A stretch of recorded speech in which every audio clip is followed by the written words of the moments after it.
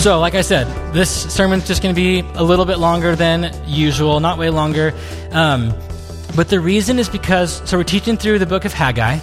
The passage that we're in kind of necessitates that we talk about a lot more than just the passage. So there's backstory, there's stuff going on here that kind of requires us to step back a little bit. So it's going to be like 5 or 10 minutes longer than normal.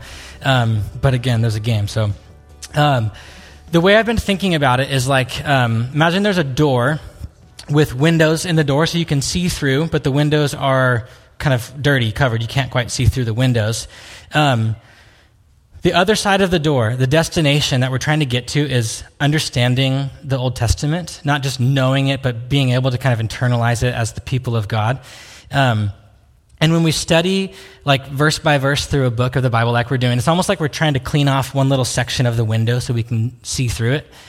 But sometimes I also want to just try to like budge the whole door open and be able to kind of look through and see the whole picture of the room behind it. And so that's kind of what we're doing, is we're going to clear off Haggai so that we can see through that perspective of the Old Testament, and also try to just kind of step back and see and understand the Old Testament as a whole. So that's why it's going to be a little bit more work today. But I want to remind you of something I reminded you last week, that this is God's word. And it's, I think, easier to remember that when we're reading like the Gospel of Matthew and there's red letters of Jesus kind of all over it, and you're like, yeah, this is Jesus. I mean, this is great. But do you ever think that this was Jesus's Bible, the book of Haggai and the minor prophets? This was the disciples' Bible, what they looked to and what they saw as leading them to the Messiah, and it is that for us too. And so there's goodness here for us, and we're going to try to uncover it. So really quick, before we jump in, there's actually a lot of, when I say really quick, I mean most of the sermon is prep for the actual text. We're going to revisit what we called like Old Testament survey. So we can throw up that slide. I'm convinced that most of our confusion with the prophets comes from two things. One is that they use creative, kind of poetic language all the time. And it's just not the way that we kind of in Western American culture read things.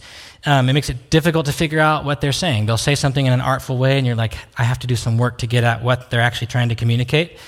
But that just requires us to get in that mindset, to remember, hey, we're not reading a newspaper. We're reading artful, poetic, creative language. So you got to enter that space and kind of read it for what it is. But the second reason is because that it's difficult is they refer to people and places and events that we are not familiar with. Like line after line, there's a name, there's a place that you don't know, and so it's really easy to be like, I don't know all of those names, none of those places, so I'm kind of checked out. And it's hard to kind of, you have to have some stamina to stay in it and understand what they're saying. But we also can just familiarize ourselves with the story, with the names and with the people, and that takes time, but that's what we're doing. Familiarizing ourselves with the whole story, with some of the big themes of the Old Testament so that it's not quite so foreign.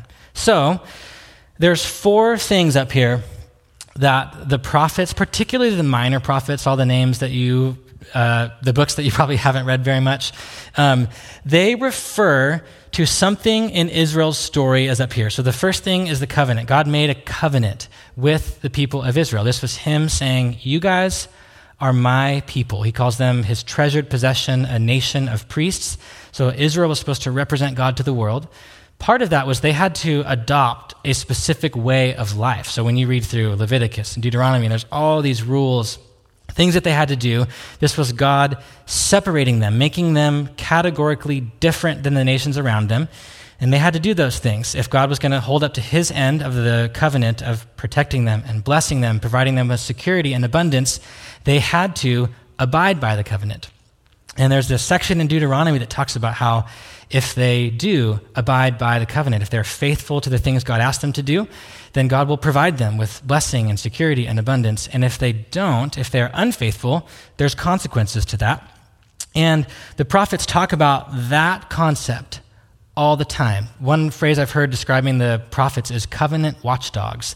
They're the ones that are kind of always watching Israel. Are we being faithful to the way that God has asked us to be? The next thing in Israel's story is that they are not faithful to the covenant. That's the story of the Old Testament, is they fail over and over again. And so these curses that God said, curses is a weird word, it's consequences for being unfaithful to the covenant. These things happen. They happen to Israel. They are defeated by Assyria and then Babylon. They are taken out of their land. They're exiled. Their temple is destroyed. So the consequences of their unfaithfulness come upon them. But baked into the covenant, when God tells them, hey, it's going to go well if you follow this, it's not going to go well if you don't. If you don't, and it goes bad, and you're like, what have we done? If you repent, if you notice and you repent and you turn around, God says, I'll bring you back. I'll restore to you what you have lost. So built into this concept is even if they fail, God will bring them back. And that does happen. They repent and return, and God somehow miraculously allows Israel to return to their homeland and begin to rebuild the temple. That's kind of the immediate context of the book of Haggai. That's where we're at. And all throughout those three things, interspersed in the prophets, are the moments where you're like, I'm reading something maybe about the future. I don't understand what's going on here. And it's the concept of the day of Yahweh, or the day of the Lord. So you're reading a prophet, and then he'll say something like, and in that day, this will happen. The stars will do this, or God's enemies will do this. And you're like, what am I reading about? Is this happening immediately in the context of these people, or is this talking about something in the future? And the answer is yes. And that's kind of one of the mysterious, beautiful parts of the Old Testament prophets, is that they are talking about Israel's immediate circumstances and also this future day where God's going to restore the kingdom of Israel. So when we read the prophets, they're talking about one of those four things or some combination of them. Haggai has all four of those kind of built into it. So that's our brief survey. Haggai chapter 1 is what we covered last week. I don't know if I have, it's a few times. You really should go back and listen to the last week's message if you missed it. But I'll just give you the short summary. God's people, like I said, they are back in their land after being exiled. They had permission and some resources to rebuild their temple, which is like the setting and the structure for how they facilitate a relationship with God. Like they can't really have one without the temple. That's where the offerings and sacrifices and worship took place. So they didn't have the temple, and God's like, you guys should build the temple. They had permission, but they weren't doing this. They weren't following God. They weren't rebuilding the temple. And because of this, they were experiencing the consequences of being unfaithful to the covenant. Things were not going well for them. And so God speaks through Haggai and tells them, look at your life. Do the math of all the consequences you're experiencing and notice, hey, we're not following Yahweh. We probably should. So he tells them, stop focusing on your own houses and build the temple. Get to work. And they hear God and they respond and they obey. So it's kind of starts as a sad story and ends like they do what God wants them to do, and it's wonderful. So that's Haggai chapter 1. Our passage today picks up about a month after this, and it deals with their discouragement about the current state of the temple. It's almost like they're like, yeah, we're going to do it, and then they walk over to the temple and they're like, oh, gosh, there's a lot to do here. Overwhelmed by the magnitude of the job they have in front of them. So that's where we find ourselves in the text today, Haggai chapter 2. Before we dig into it, though, like I said, there's a lot of backstory to do here. I have 4 stories to tell you.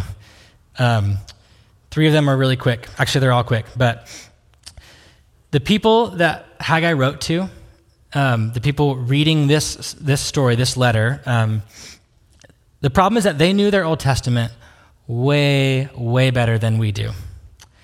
They knew it as well as I know seasons 1 through 4 of The Office, where I could find some reference in any conversation anywhere. Probably better than that. They knew their nation's history better than we know ours. So there are things that are said in this passage in particular that would almost certainly bring to their minds stories from their past. The language that's used here makes that kind of clear. And I really think it's important that we try to do that too, that we get the stories that would have come up in their minds to come up in our minds as we read the story. So I'm going to tell them to you quickly. There's 3 stories: Joshua, Solomon, and Ezra. Joshua is Moses' successor. He's the one who would actually lead God's people into the promised land. I have pictures in the slides today. Can we just have a moment to appreciate that? Thank you. For you guys. I was like, if this is going to be a long sermon, I should at least put some pictures for them. Joshua is the one who led them from the wilderness into their promised land. Israel is afraid to do this because they're going to have to go in and do battle with some evil, ruthless people. And so God tells them in Joshua 1:9, you've probably heard the phrase before, be strong and courageous. Do not be afraid, do not be discouraged, for the Lord your God will be with you wherever you go. This is his encouragement to them. So any future Israelite, after that moment, who knows their people's story, hears that phrase, be strong, it's going to bing, they're going to think, that's what God said to my ancestors, to Joshua, when they were about to enter the promised land. They hear, be strong and courageous. They're remembering how God gave them strength to go in and conquer their enemies and to do the impossible because God was with them. So Joshua, keep that story in your mind. Have you guys seen the Apple Vision VR thing? I wish that we could all have it because you can put these images and kind of lock them in a space in your virtual reality, And if I could, I would lock that story up here so you could see it. And we're going to try to do it on the screen at some point, but it's not VR, obviously. So tuck away the story of Joshua. 400 years later-ish, we have Solomon. Solomon was Israel's king who actually built their first temple. And it is completed and dedicated to the Lord in the 7th month. Everyone say 7th month. Okay. When it's done, they dedicate the temple to the Lord. There's this epic scene in 1 Kings 8 through 10. They dedicate it to the Lord. They bring the ark into the center, the most holy place of the temple. And when the priests leave the ark there, they exit that room. It says that God's presence appears so powerfully in this cloud that it's so intense. They have to get out. They're probably afraid for their lives. They probably can't see, don't understand what's going on, so they can't even be near it. And this section in 1 Kings describes how all these other nations, not Israel, but people that maybe at one point were their enemies, all these other nations are bringing in their wealth, their resources, and their gold to contribute to the building of this temple. Notably, there's this story of the Queen of Sheba. You're kind of well, who is this? What is this? It's this foreign kind of ruler who comes to Solomon in his temple and sees how amazing he is, how amazing the temple is, and how blessed the nation of Israel is, and she just gives him gifts and gold and money to put into the temple. So, Solomon builds the temple. It's glorious. They finish it in what month? The temple is built with the wealth of all these surrounding nations. It's gathered and it's contributing to the splendor of Israel's temple. Okay, Joshua, Solomon, tucked away. Last story is Ezra. This is, when I say it's part of Israel's past, it's happening concurrently with the story of Haggai. So if it was in the past, it's a couple weeks ago or months ago.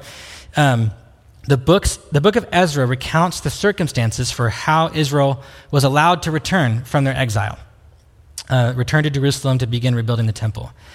So Ezra tells this story of the people of Israel either laying the foundation stones or finding them and kind of beginning the work of building the temple. And some people are pumped and they're throwing a party, they're celebrating, we're getting to work on the temple, it's going to be amazing. But there were some there who were old enough to have seen Solomon's temple before it was destroyed. And they are watching. There's people around them yeah, we're going to do this. And they're looking at it, weeping, just utterly undone because of probably the magnitude of the job that they had to do. How are we going to do this? And also they're looking at it going, this is not what I remember the temple being. So they're just totally disillusioned and so sad.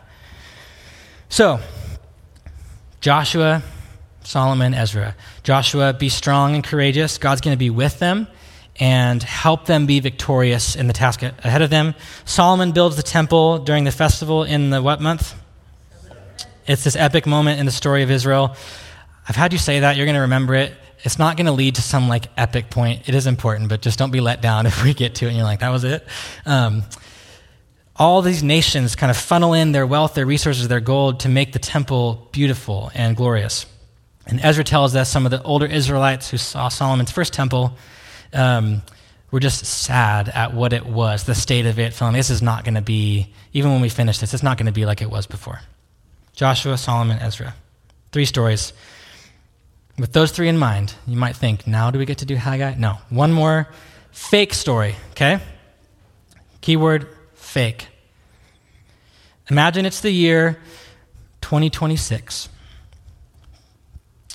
While we, for the last decade or two, have been worried about Russia and China, it's actually Canada that had been developing a superior army and an agenda of global domination. Canada invades us, destroys our Capitol building and our White House. They take us captive. They exile us out of our states, up into Canada, down to Mexico. It's awful. Years go by, and then the global powers shift. Now Mexico, they overtake Canada. And the ruler of Mexico, for some reason, allows Americans to go back, to move back into their homeland. And so people start kind of funneling back into the Washington, D.C. area. After almost 70 years of being exiled, there's this remnant of Americans who are back home in D.C. The president of Mexico says, start rebuilding your country. Start with the important buildings, start with the Capitol building or the White House. But the process has just started, and it seems we're not going to have what we need to do this.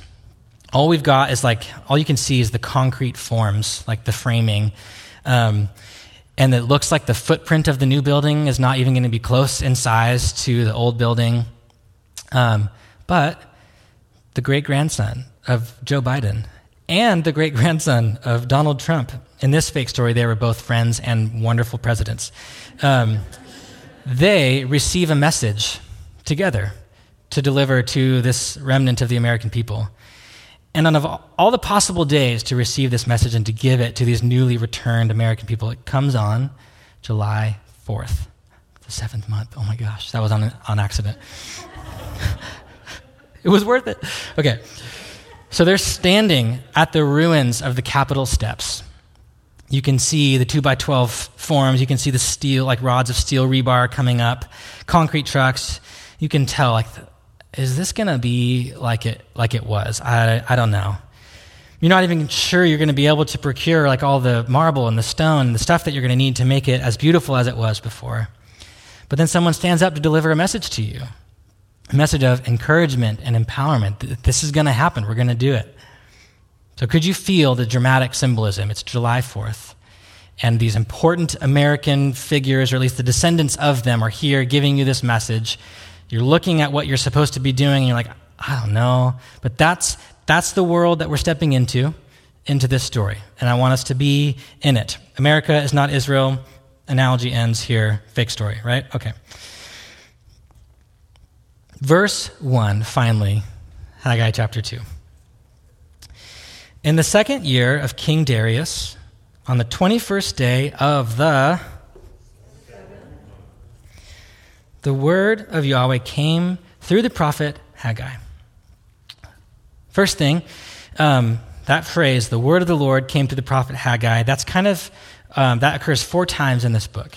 And that's each a separate message that God is giving to Haggai. It's kind of the outline of the book. That's how we're outlining this the series. So there's 4 messages, 4 words of the Lord that come through the prophet Haggai. This is the second one. It occurs in chapter 2, verse 1. There's 2 more. The second thing is the timing of this word to the people. The 22nd day of the 7th month.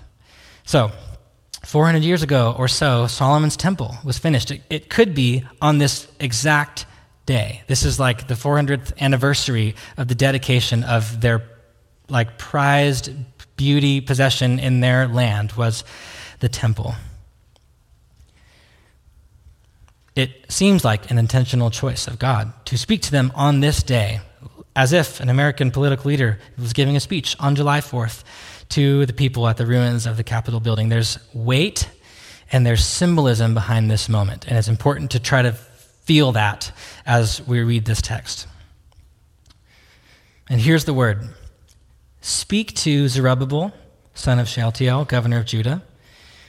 speak to Joshua, son of Jozadak, the high priest, and speak to the remnant of the people, and ask them, who of you is left who saw this house in its former glory?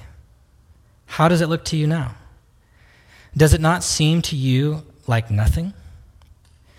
So he asked the people, who among them remember how spectacular the first temple was? Who remembers the house in its former glory? There probably would not have been a lot of them, but there were some older people from the remnant of Israel who would have seen the first temple before it was destroyed and would remember it. They would have talked about it with their children and their grandchildren. Maybe they would have embellished it a little bit. And he asked them, how does the current state of the temple look to you? Isn't it kind of like nothing compared to what you remember? God is basically anticipating, and he's aware of the disillusionment that the people are feeling at the kind of onset of this project. It feels hopeless. The first temple was built with gold and precious metals and materials and stones and fabric. Solomon enlisted many, many people and a lot of wealth, and the wealth from all these nations to funnel into this project of building the temple. So how are these Israelites going to do this? Basically, they're discouraged about the task ahead of them. And so here's what God says to them in their discouragement. But now, be strong, Zerubbabel, declares Yahweh. Be strong, Joshua, son of Jozadak, the high priest. Be strong, all you people of the land, declares the Lord, and work. For I am with you, declares the Lord Almighty. This is what I covenanted with you when you came out of Egypt, and my spirit remains among you. Do not fear. Does this also sound familiar? Be strong. You've got this because I'm with you. So this is the language, this is the imagery of God speaking to Joshua and to the Israelites when they were on the verge of entering the promised land. God's basically quoting himself. The situation is different, but the context is similar. God delivered his people from Egypt, made a covenant with them, promised them that he's going to be their God. They will be his people. He'll be with them. And when they were, the task of entering the promised land just seemed impossible. How are we going to do this? He said, be strong, be courageous, don't be afraid, I'm with you. And he says the same thing to Israel in the time of Haggai as they're facing down this impossible task of building the temple. A couple quotes from some Bible scholars. Eugene Merrill says, just as the Exodus had been followed by the Sinaitic covenant, so like seminary speak for the covenant that we were talking about, it happened at Mount Sinai. Just as the Exodus was followed by that covenant, so their second Exodus, the return to the land after exile, is attended by God's covenantal oath that he is their God and they are his people. Joyce Baldwin says the personal presence of the Lord gives courage, determination, and the conviction that he will not permit his cause to fail. If the exile had seemed to annul the covenant, here was the sure word that just as God had been present with his people during all the events of the Exodus, so he was with them still by his Spirit. So when the people coming back from exile, kind of starting to work on this temple, but really just discouraged and disillusioned, they were experiencing the consequences of being unfaithful. There was blight, there was like bad harvest, and there was no rain. So they were experiencing the consequences that made them feel like we might have botched this, and we might not have the covenant relationship with God like we're supposed to. When they thought they were on their own, that maybe we can't do this, God reassures them of his continued faithfulness to them and his presence among them.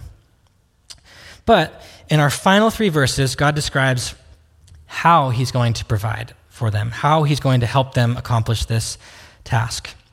I think 6 through 9, I think they're probably the most difficult to figure out in the whole book. I spent the majority of my time kind of unpacking them. Old Testament scholars kind of have differing opinions on exactly what we should do with them today.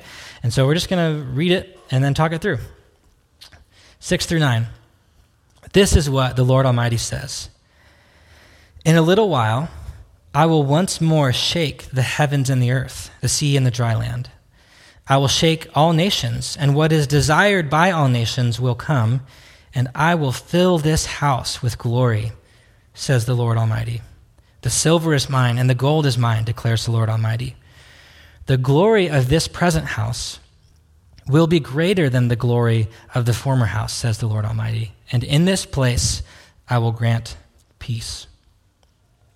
So, in my understanding, there are two levels of meaning in this text. There's like an immediate, kind of more literal understanding of what it means, and then a future, more end times interpretation, and I think both are true.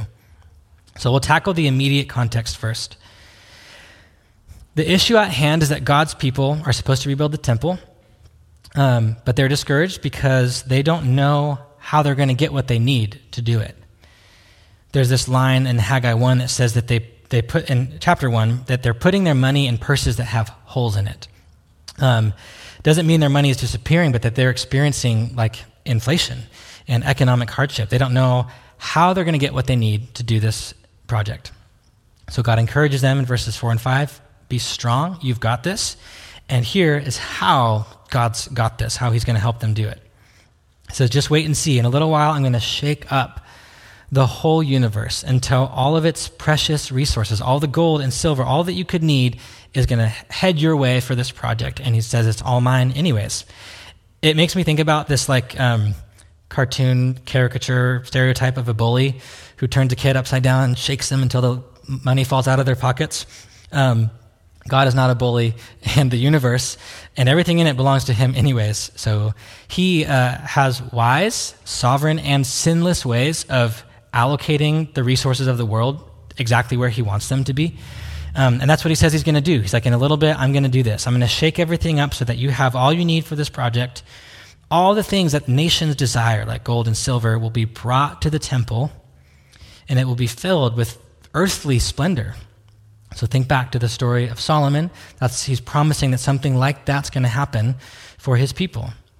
And then he reverses what he said earlier in chapter 1 when God asked the people, earlier in this passage, when he asked the people to compare the state of the unbuilt temple, what they were looking at, with their memory of the first one, when he was like, they don't even compare, do they? But now he says the future splendor, the glory that's coming to this temple is actually going to be better than what you remember Solomon's temple being like. And biblical scholars, of which I am not one, I say we just because I want to, believe this happened shortly after Haggai said this. So Joyce Baldwin says, opponents who hoped to bring the building to a halt. This is described in the beginning of the book of Ezra. There were some people that were trying to stop them from building the temple. Opponents who hoped to bring the building to a halt were ordered to pay in full the cost of the temple from the royal revenue in their own taxation district. This financial provision probably arrived just after Haggai's daring claim that their God owned all wealth and would meet their need. So that's kind of the immediate, simpler understanding of what's happening in this text. They've got a temple to build. It seems impossible. How could they get the resources they need to make it happen? God's like, be strong. We've got this. I can get you what you need to do this project. This is good and true. But there is another deeper level to this. And when I say deeper, I don't mean it's more important or it's more advanced or you get a prize if you figure it out. There are prizes today, but not related to this. I just mean it's just below the surface and requires a little bit of digging. And so I'm going to take a few minutes to explain something. This is another one of those moments where we're stepping back to talk about something wider, zoomed out, and we just need to do it today. And it's going to help with more than just Haggai, I think. This passage, what's happening in it, reminds me of this concept illustrated by a song that I love by the band U2. One of my all-time favorite bands. They have an album called No Line on the Horizon. There's a song called White as Snow. This is the game, guys. Who's ready? Okay, there's a song called White as Snow. It's kind of a deep cut. If you've heard the song, you're probably excluded. No, you're not excluded. If you've heard the song and you know the answer to the question when we started, then you deserve the prize. The lyrics are haunting, but so is the melody, because the melody and the chord progression are borrowed from another very familiar song. And so we're going to play a game and have the prize for the winner. I'm going to play the song, not quite yet. And the first person to raise their hand and Kevin, you got it. I know. To raise their hand and tell me the name of the original song is going to win the prize. If it's a clear, undisputed, there's like one hand. Maddie, would you come up here actually and just stand up here with me? Because I just need two eyes on this to confer. Maddie helped me with my notes, so you can blame her for it being 3 minutes shorter than it would have been.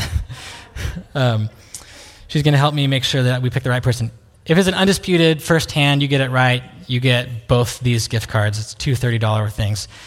If it's a tie, if Maddie are like, we don't know, I don't know, we're going to split it up, okay? So, what's that? Once they heard the prize, now they want to play. I think so, yeah. Okay, so start it. You got to raise your hand, and then we'll turn it down.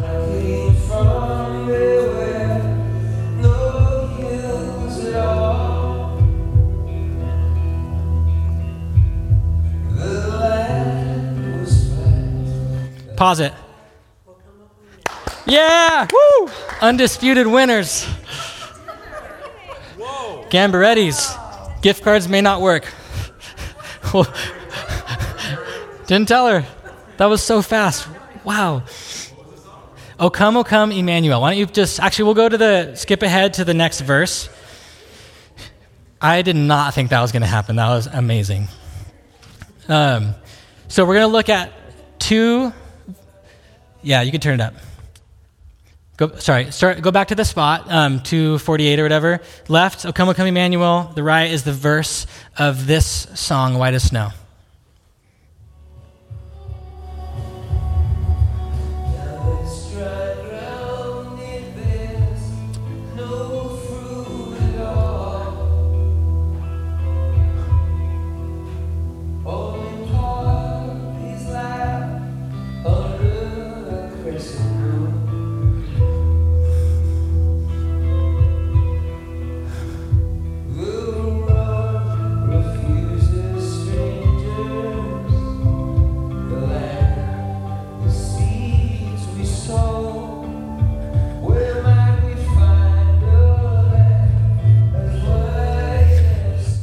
Okay, you can cut it.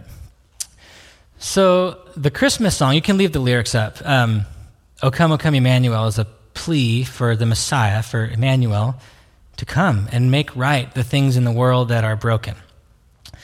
The U2 verse is using that old melody and therefore that theme, the idea of longing for Emmanuel, and laments the brokenness of the world, the road that refuses stranger. The ground it's so broken, it's not receiving seeds to grow and bring life. It's like your brain hears the U2 lyrics, but your heart feels the meaning of O come, Emmanuel. The dry ground bears no fruit. There's no kindness shown to people. And it ends with the question, where can we find this lamb as white as snow? A reference to the sacrifice lamb who would take away the sins and brokenness of the world. So in other words, there's an old song behind the new song, and the old song is lending its weight and its meaning and its dimension to a new song. The prophets do this exact thing all the time. There is a very situational, specific context to what they're saying, but there's also background music happening. There's a melody, if you have ears to hear, that's playing while they're saying something. An even older song from the past that's also about their future. And if you listen close, you can hear the melody, and it lends weight and meaning and dimension to the specific context of, in this case, Haggai. And so what's the old song that's playing here? What should we be hearing? It's the song of the reversal of Babel and the return to the garden temple. That's not an official song. If you look for that on Spotify, you're not going to find it. If you do, tell me. This song is a theme that stretches from the first page of the Bible to the very end. And it's this progression from the garden, which is also kind of like a temple, the tragedy of Babel, and then the reversal of Babel, and then the renewed, this future garden temple that's also now a city. So I'm going to explain this story. We could probably talk about that story for like 6 to 10 weeks because it's like that's what the story of the Bible is in some ways. So I'm not going to turn to any passages that I'm referencing. You can trust me, or like the references will be up there and you can write them down and go look for it.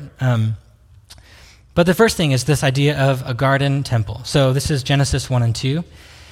The idea is that the language of Genesis 1 and 2 describes a beautiful garden, but the words that they use are like overlapping words that would also, or concepts that would also be used to refer to a temple. I was just listening to this book that talked about how temples would have like parks around them, like our version of like our idea of a national park or something.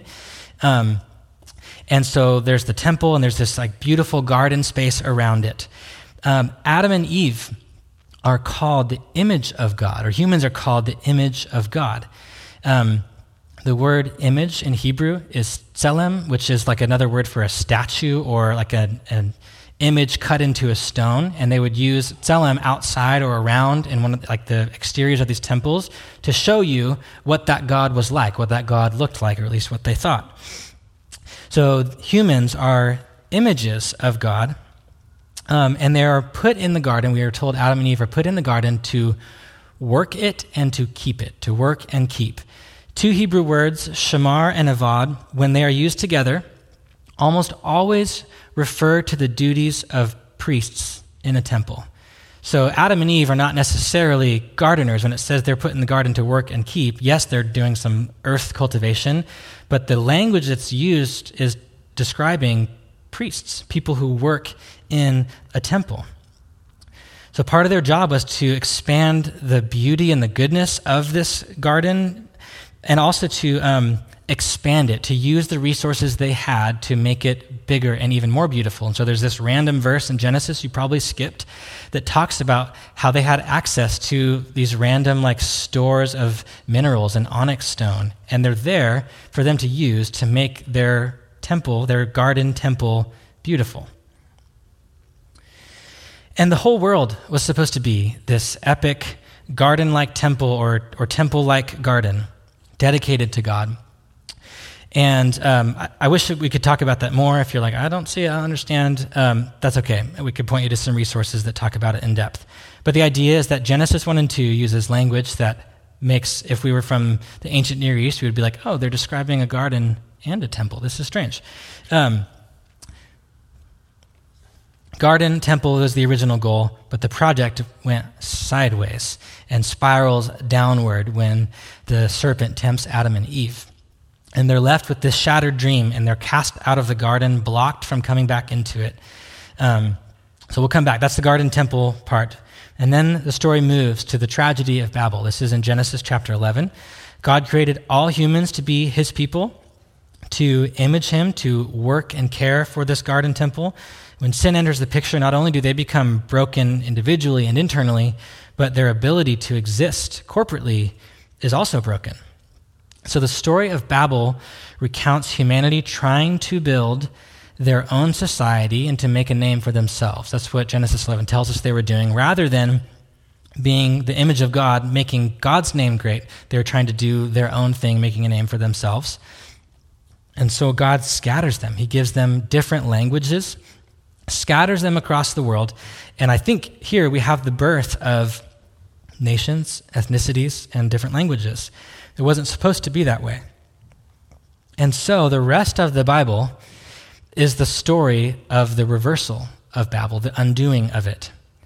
And it begins right away in the next chapter in Genesis 12, when God singles out, chooses one guy, Abraham, and he tells Abraham, it's through you and your family, who is going to be massive, that I'm going to bless all the nations of the world. That's the language used in Genesis 12. And by nations, he means the ones that he just made and scattered throughout the world.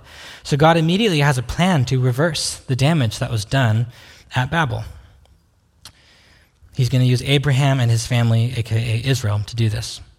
So God makes a covenant with the people of Israel. He wants to differentiate them from the wickedness of other nations, but the plan was always for Israel to be a light to the nations, to bring people back to God. Israel functions as priests on behalf of God to bring the nations back in.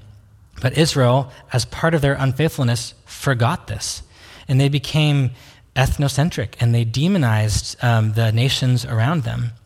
And so there's these reminders throughout the prophets of what Israel was supposed to be for the nations and where history is headed. And so the melody plays of the Garden Temple and the reversal of Babel throughout the scriptures.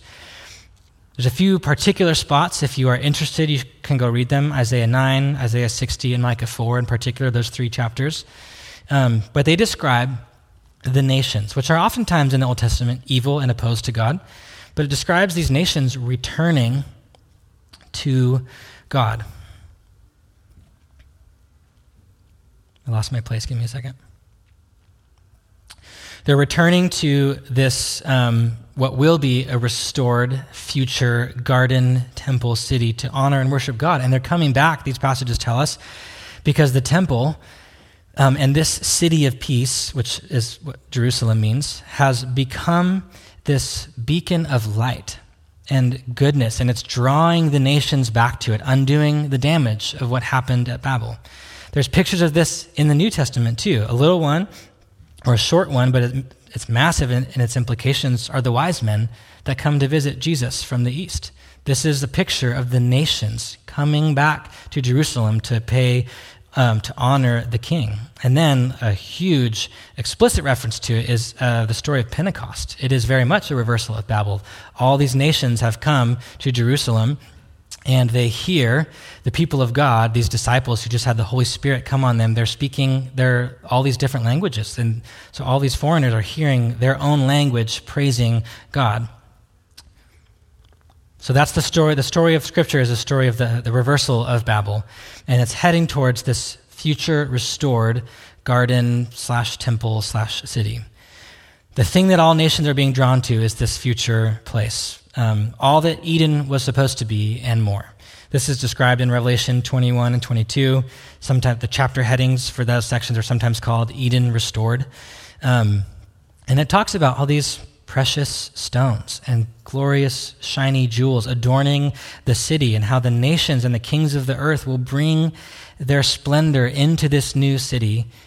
And it says there's actually no longer a physical temple building because God's presence is just there among them. So it feels like Eden. The language is like what's described in Genesis 1 and 2, but it's improved and it's even more glorious. So if that could be a song, I wish I could know what it would sound like. That's playing in the background of Haggai chapter 2, particularly verses 6 through 9. Creation was supposed to be this epic, glorious, garden-like temple dedicated to the glory of God, humans as his image, made to do as God did, to create and to multiply and build culture and cities and beauty in the world. The project is broken and derailed. Humans are cast out of the garden at Babel. They're dispersed and divided. And the whole of the biblical story is the journey back to a redeemed and restored garden-like temple, where not just Israel, but all nations and tribes and tongues give worship and honor and glory to God. So, this passage not only refers to like the immediate context of the surrounding nations bringing treasures to the temple at the time of Haggai, but also in the future, when they bring not just earthly treasure, but they bring themselves to honor and worship and join the family of God. Joyce Baldwin has an excellent commentary on Haggai. I'm probably going to quote her a lot more.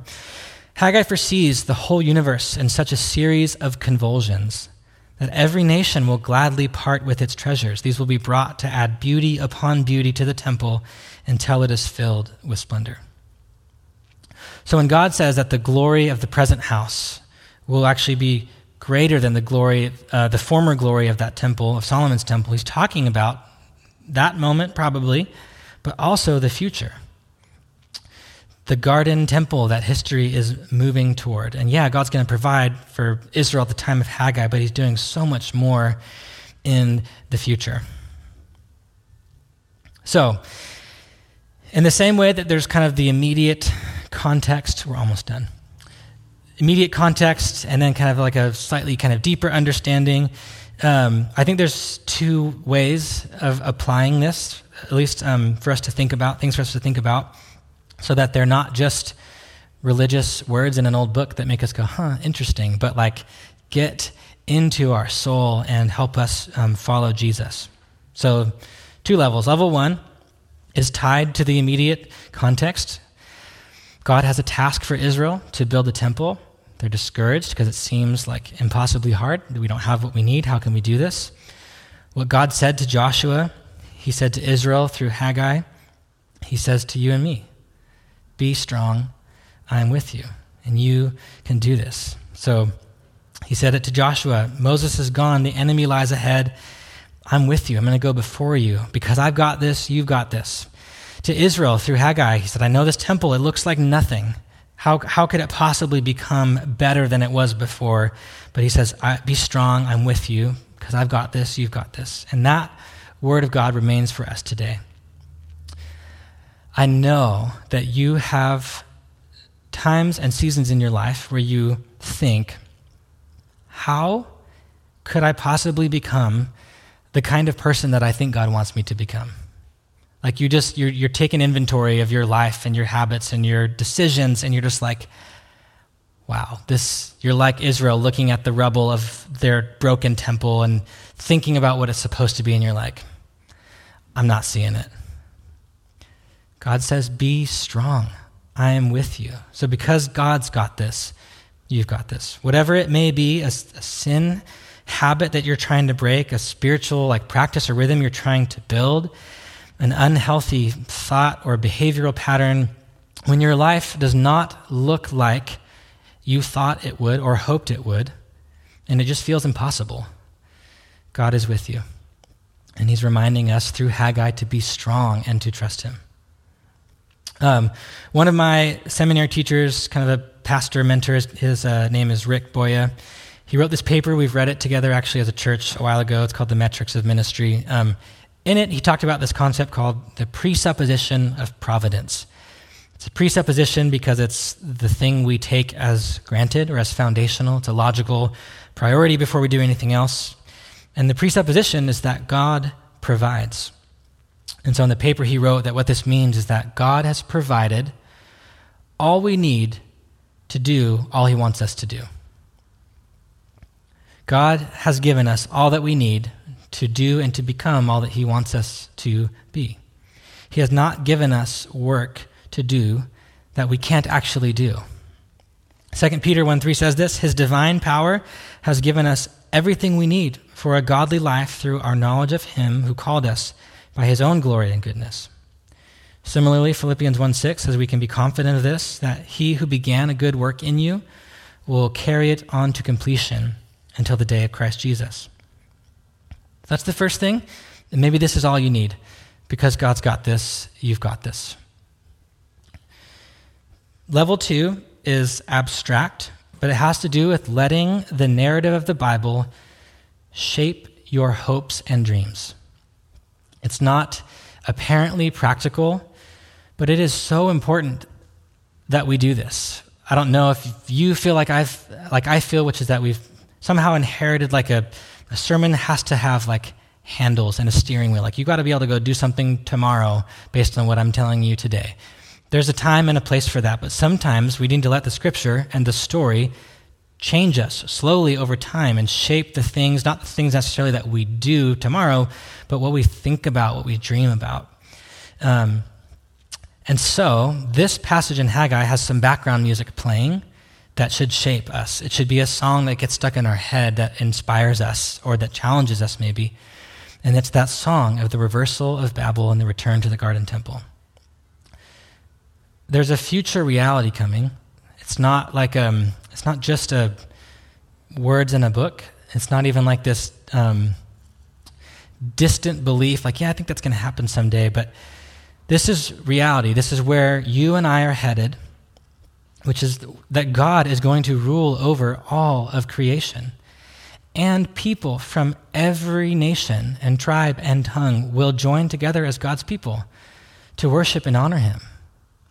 So to put it simply, our future as the people of God will be, in the most beautiful way, multi-ethnic and incredibly diverse. So to be clear, the nations returning to God doesn't mean that everyone will repent and believe in Jesus. This is, some people call it universalism. It's the idea that eventually God's just going to kind of give everyone a pass. That's not what Scripture teaches.